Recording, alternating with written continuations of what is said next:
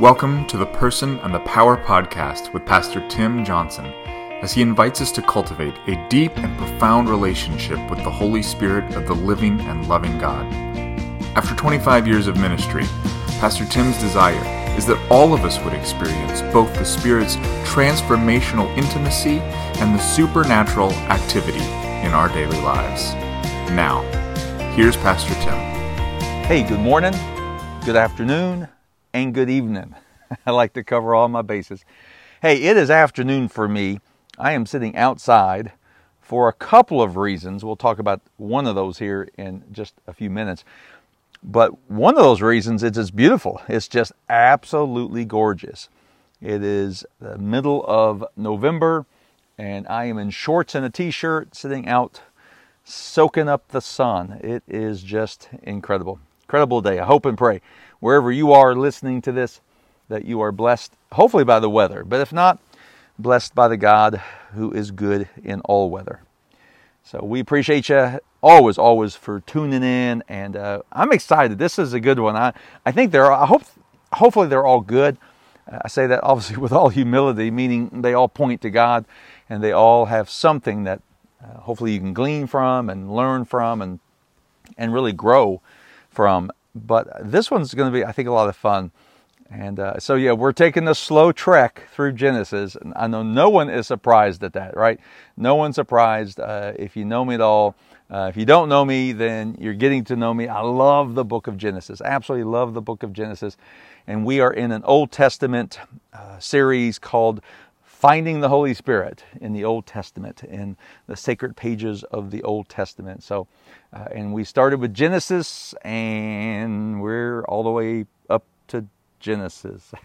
So, hey, I appreciate you, and I'm going to pray here in just a second. A couple of thoughts. The book, The Person and the Power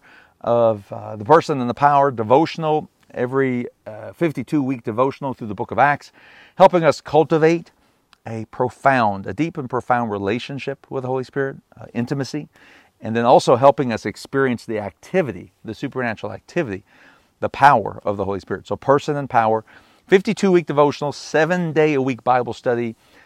Every week will be accompanied with a 7-minute video that I'll share to really dive us a little deeper into the devotional thought of the week.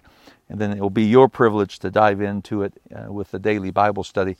So that book will be ready for order here in just a couple of weeks, I think. So by the end of November, very first of December, that's our target date for being able to be ordered. And we'll have some. I think we're going to order some here at the church, so we can have some to purchase here. And so I'm excited for that. It's humbling. I just felt led by the Lord to write a book to help us spend a year in the book of Acts, just cultivating a love for the Word, yes, a deeper understanding of the early church, but ultimately a deep and profound relationship with the very one who lives within us, the third person of the Holy Trinity. So I'm excited for it, humbled, and thank you for supporting that and praying about that. We really did want it to come out right around Christmas time so that you could purchase it for Christmas presents yourself, for yourself, or for those on your list, family and friends, and they could have it in their hands as they start the year 2024 with a devotional. I know for me and for many, we like to have a devotional in hand by the 1st of January so that we can start our devotional life well. And it'll also be on Kindle, so you'll have the access to that as well. So anyway, I think that's it for the infomercials. We're going to get going with the revelation.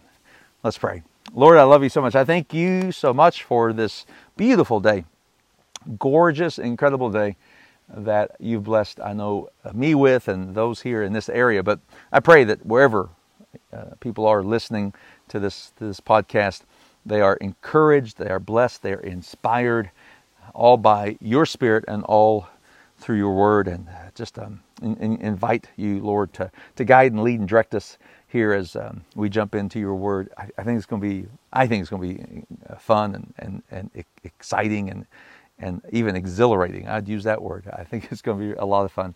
We love you, Lord. We thank you for just the hiddenness, that's in the Word. Yes, lots of things have been revealed, but wow, there's some things that we still continue, right? I mean, we dig and we dig and we dig and we search and we search and we search and we find and we find and we find.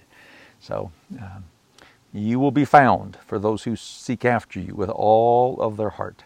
So we put all of our heart into this here today as we listen and as we glean, as we learn. We thank you, we praise you, and we trust you. In Jesus, your mighty and holy name, be glorified. Amen and amen. All right, so like I said, I'm outside. So I told you there's a second reason for why I'm outside. It's beautiful, and if you hear a little bit of wind here and there, just act like that it's 74 degrees wherever you are, and the sun is beaming down on you, okay? But there's another reason, because now I don't know if you'll hear it in the background or hear them in the background, and I'm looking around. I don't see them at this moment. They were all around this morning and all around just not even very long ago. There's a lot of birds, and not just any birds, a lot of birds, a lot of different birds, but there were crows. Now, crows and ravens are different, but they are similar, but they are different. And they sound similar in many ways, but crows, there were many crows, and I don't see them now, so maybe, just maybe at the right moment, God may send a crow, and you'll hear a caw in the background. So we'll see how that works. All right, so let's go to Genesis 8. This is going to be so fun. Genesis 8. I learned this years ago.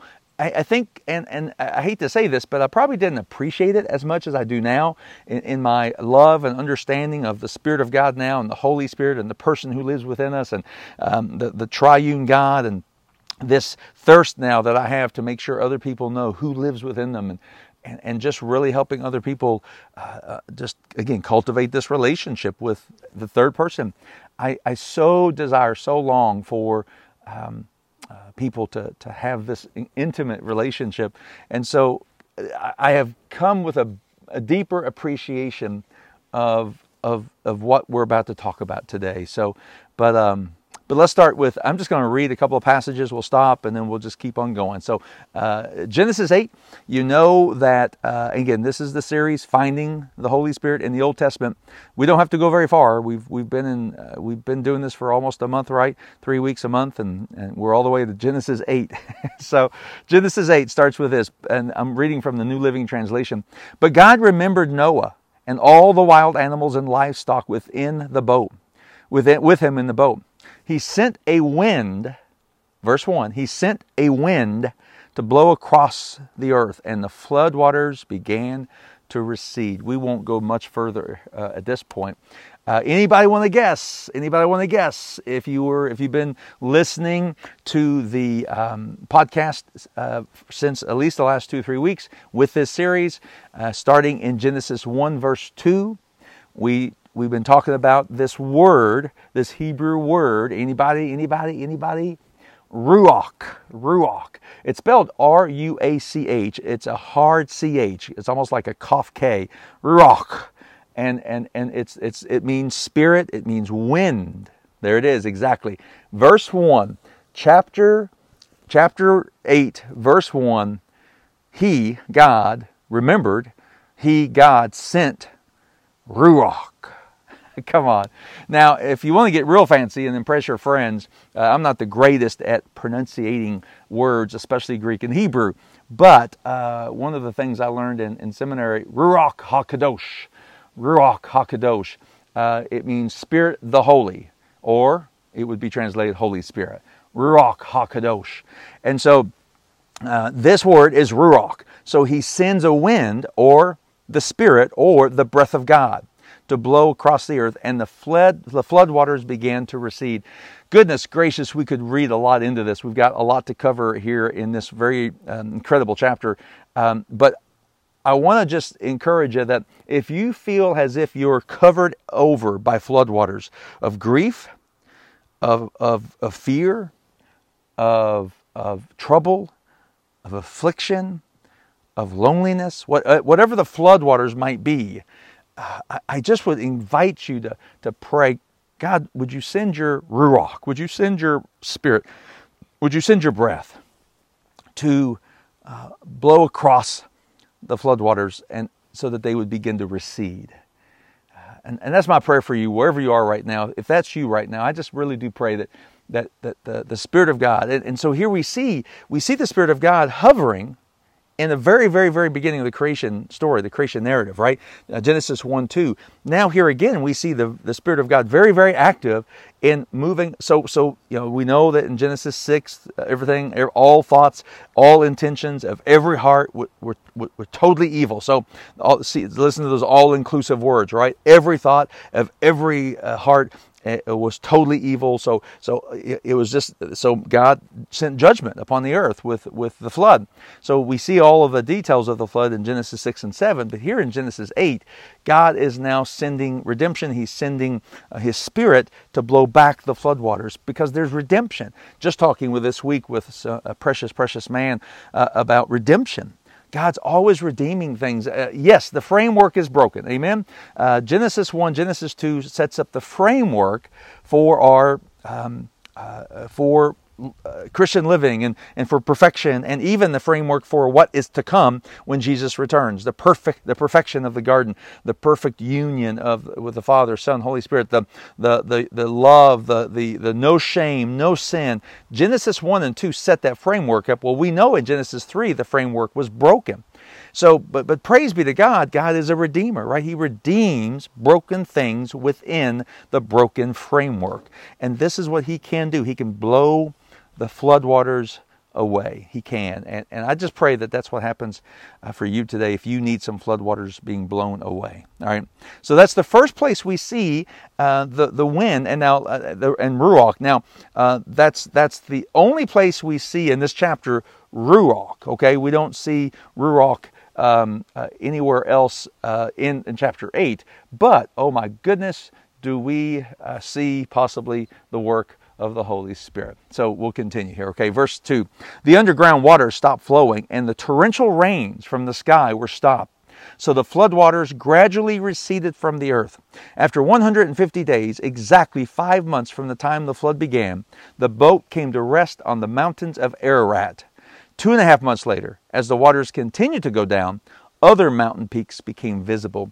So this is where we believe Mount Ararat in Turkey, modern-day Turkey. We believe that the ark landed there. And so there's been explorations over there. It's been kind of fun to watch folks go over there, Christian and non-Christians, try to go and see if they would somehow find the remnants of the ark. And as far as we know, there hasn't been anything found, but we don't need to have the evidence of that, do we?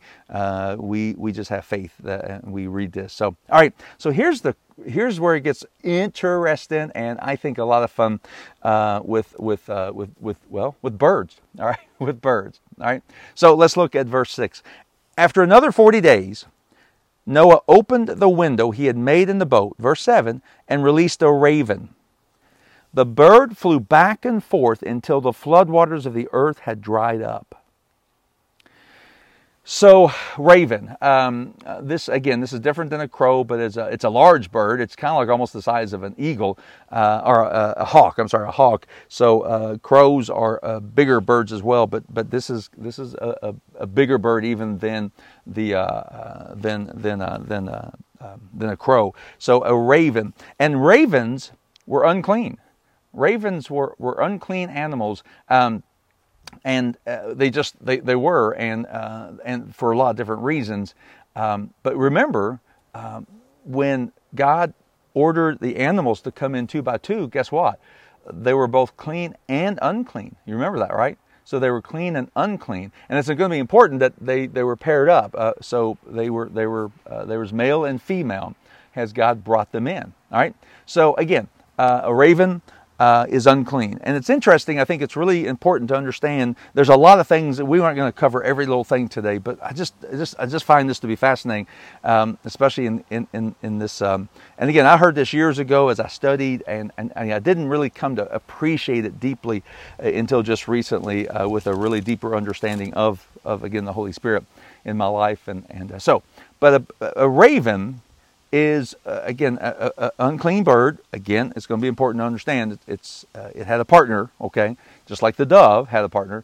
But the raven even in medieval times, represented curse, represented death, represented, actually even as you do some study, represented filth.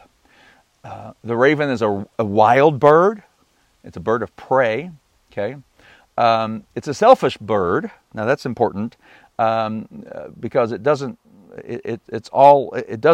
Fidelity is not a part of its lifestyle. Unlike another bird we're going to see, right? And this is going to be really important. So this is all we know about the raven, really, in verse 7. The bird flew back and forth until the floodwaters on the earth had dried up. So there's a little mystery here. We don't know the whole story, but this raven is obviously a carrion bird, meaning it picks up from, well, it's okay landing on dead things. Now listen to that. A raven is okay landing on dead things. A raven is again, comfortable. Let me just say that. Comfortable amid rot and decaying animals. So the raven did not need a tree. The raven did not need even a mountain cliff to land on. The raven simply landed on, in fact, very likely. Now, it doesn't say that, but we know the nature of ravens. And we know the nature of, again, the scavenger that feeds on carcasses. And we know that, obviously, there after such a period of time where there's still dead carcasses floating around after so many hundreds of days, we just know there had to be. And from some of the fish even probably died. And some, obviously, the birds that were not taken they couldn't fly forever. And they stopped flying and landed in the waters at some point. And of course, all the other animals, huge animals and carcasses. And so all these things could have been still at some point in time floating. And a raven, now interesting, look at this. This is what I find to be most interesting. We don't understand, there's not a whole lot of, we just don't know all the information. But the underground water stopped flowing, right? Floodwaters to sea. And so then he releases the raven. And look what it says in verse 7. He released the raven, the bird flew back and forth. You look at the Hebrew of this, guys, and it says the raven went to and fro, to and fro. Really interesting here. If you compare the phrase to and fro to the word hover in Genesis 1:2, the very first place we see the spirit, the ruach, right? Hovering is not going to and fro as much as it's landing, it's lighting. And as it lands, lightly, gently, as it lands, it fertilizes, it brings life. There's no death involved in the ruach. Listen, there's no death involved in the ruach. There's death involved here in the raven. Ravens feed on dead things, and ravens are okay landing on dead things. Okay? Understand this. This is what I think is most fascinating in this passage. You go all the way to 1 Peter 5, verse 8. And you hear this from the Apostle Peter, from Peter himself. He says to the church under persecution, he says, "Be alert, be of sober mind, for your enemy, the devil, prowls around like a roaring lion looking for someone to devour." Anybody want to guess? Anybody want to take a stab at this? Anybody want to take just a guess of the Greek definition, the Greek translation of prowls around? Goes from to fro, goes to and fro, wanders around to and fro. It is almost the same construct, the same grammatical construct that you find here in Genesis 8, verse 7 of the raven. So again, I'm not trying to give ravens a bad rep here. I'm not trying to give them. I'm not trying to hate on ravens.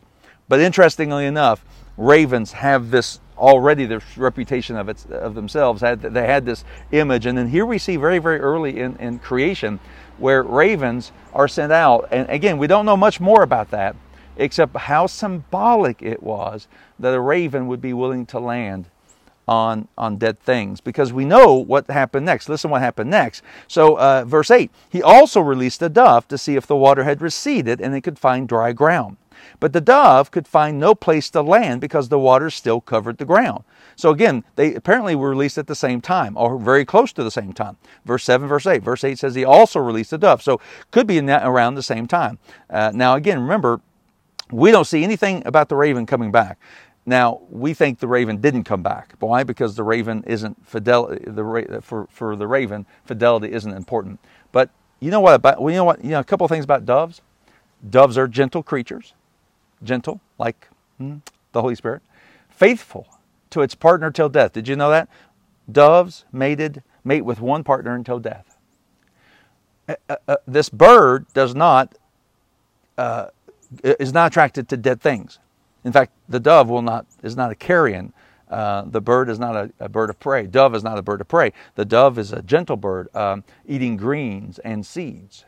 Okay, and the dove represents peace, right? And you'll see this here in just a second. So he also released the dove to see if the water had receded. He could find no dry ground, but the dove could find no place to land. It returned to the boat. Okay, and Noah held out his hand and drew the dove back inside. After waiting another 7 days, Noah released the dove again. That's the second time, by the way.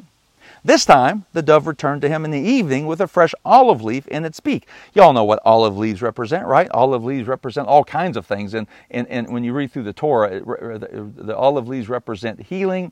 Olive leaves represent peace. The olive leaves represent life. Incredible. There's just over and over and over what the olive leaves represent. Okay, but then Noah knew that the floodwaters were almost gone. Verse 11, verse 12. He waited another 7 days and then released the dove again. Are you keeping count? Anybody keeping count? How many times did he release the dove? Anybody? Can anybody say shalosh? 3 times. It's interesting, as I'm doing the research for this and really trying to dig in, I read through a Jewish author who was reading, actually doing some study on this from the Torah. He said this, I'm going to read it, pretty cool. Now, where the raven was sent out once, the dove was sent out 3 times. Although I, as a Jewish man, do not agree with their interpretation, Christians point out that the dove being sent out 3 times is a reflection of the triune nature of God that has been imprinted and thread into all of mankind. That point aside, there is no doubt, however, that the number 3 does hold significance in the Scriptures to God. For example, Noah had 3 sons. Yeshua himself was raised on the 3rd day. So apparently this is a Messianic Jew. And the Ark of the Covenant contained 3 sacred objects. And there are many, many other examples. So he doesn't necessarily, this writer doesn't necessarily believe that this is a shalosh. I think it's absolutely a shalosh. I'm going to say amen and amen. This is a shalosh. But I just find this to be fascinating, don't you? That here's this dove that goes out, a clean bird versus a bird that, I want to say a dirty bird, unclean bird. And here's this dove, which is such a symbol of the Holy Spirit. And this dove goes out the first time, cannot find any place to land, and comes back. So let's just wrap this up. Let's make sure, right? So ravens land on dead things. The dove's not going to land on anything dead. Make sure that the Holy Spirit has a place to land in your life. Make sure you allow the Holy Spirit to land in your life. Make sure you give Him room and place and space to land in your life. Second, the next time he goes and returns back with a fresh olive leaf in its beak. And he comes back with peace. And I pray for that peace in your life. I pray that you allow the Holy Spirit to bring peace into your life. Healing. Olive oil, olive oil used for lighting a lamp and burning for a long period of time. Bring fire. Bring the very essence of fire in your life. I pray that the Holy Spirit, you allow the Holy Spirit to come into your life with a fresh olive leaf, if you will. And then that last time he releases the dove again, but this time it did not come back. Why? Because it was making a home for its partner. I believe with all my heart it was making a home for its partner. And I believe at some point, you don't know this, kind of extra biblical, but I got to believe at some point as the waters are receding and now the ark is resting on the mountaintop, the partner flies away as well, joins the partner and makes its home, will you allow the dove of God? Will you allow the Holy Spirit of God, the Ruach HaKadosh, will you allow Him to truly make His home in you? Will you allow that? I pray you do. Jump into Genesis 8 and read it for yourself and have some fun with it. Ravens and doves, good stuff. And just let the Holy Spirit continue to fill you with all of what He wants to fill you with. Amen. All right, be blessed. Keep looking for those examples of Shalosh, and we will talk with you later.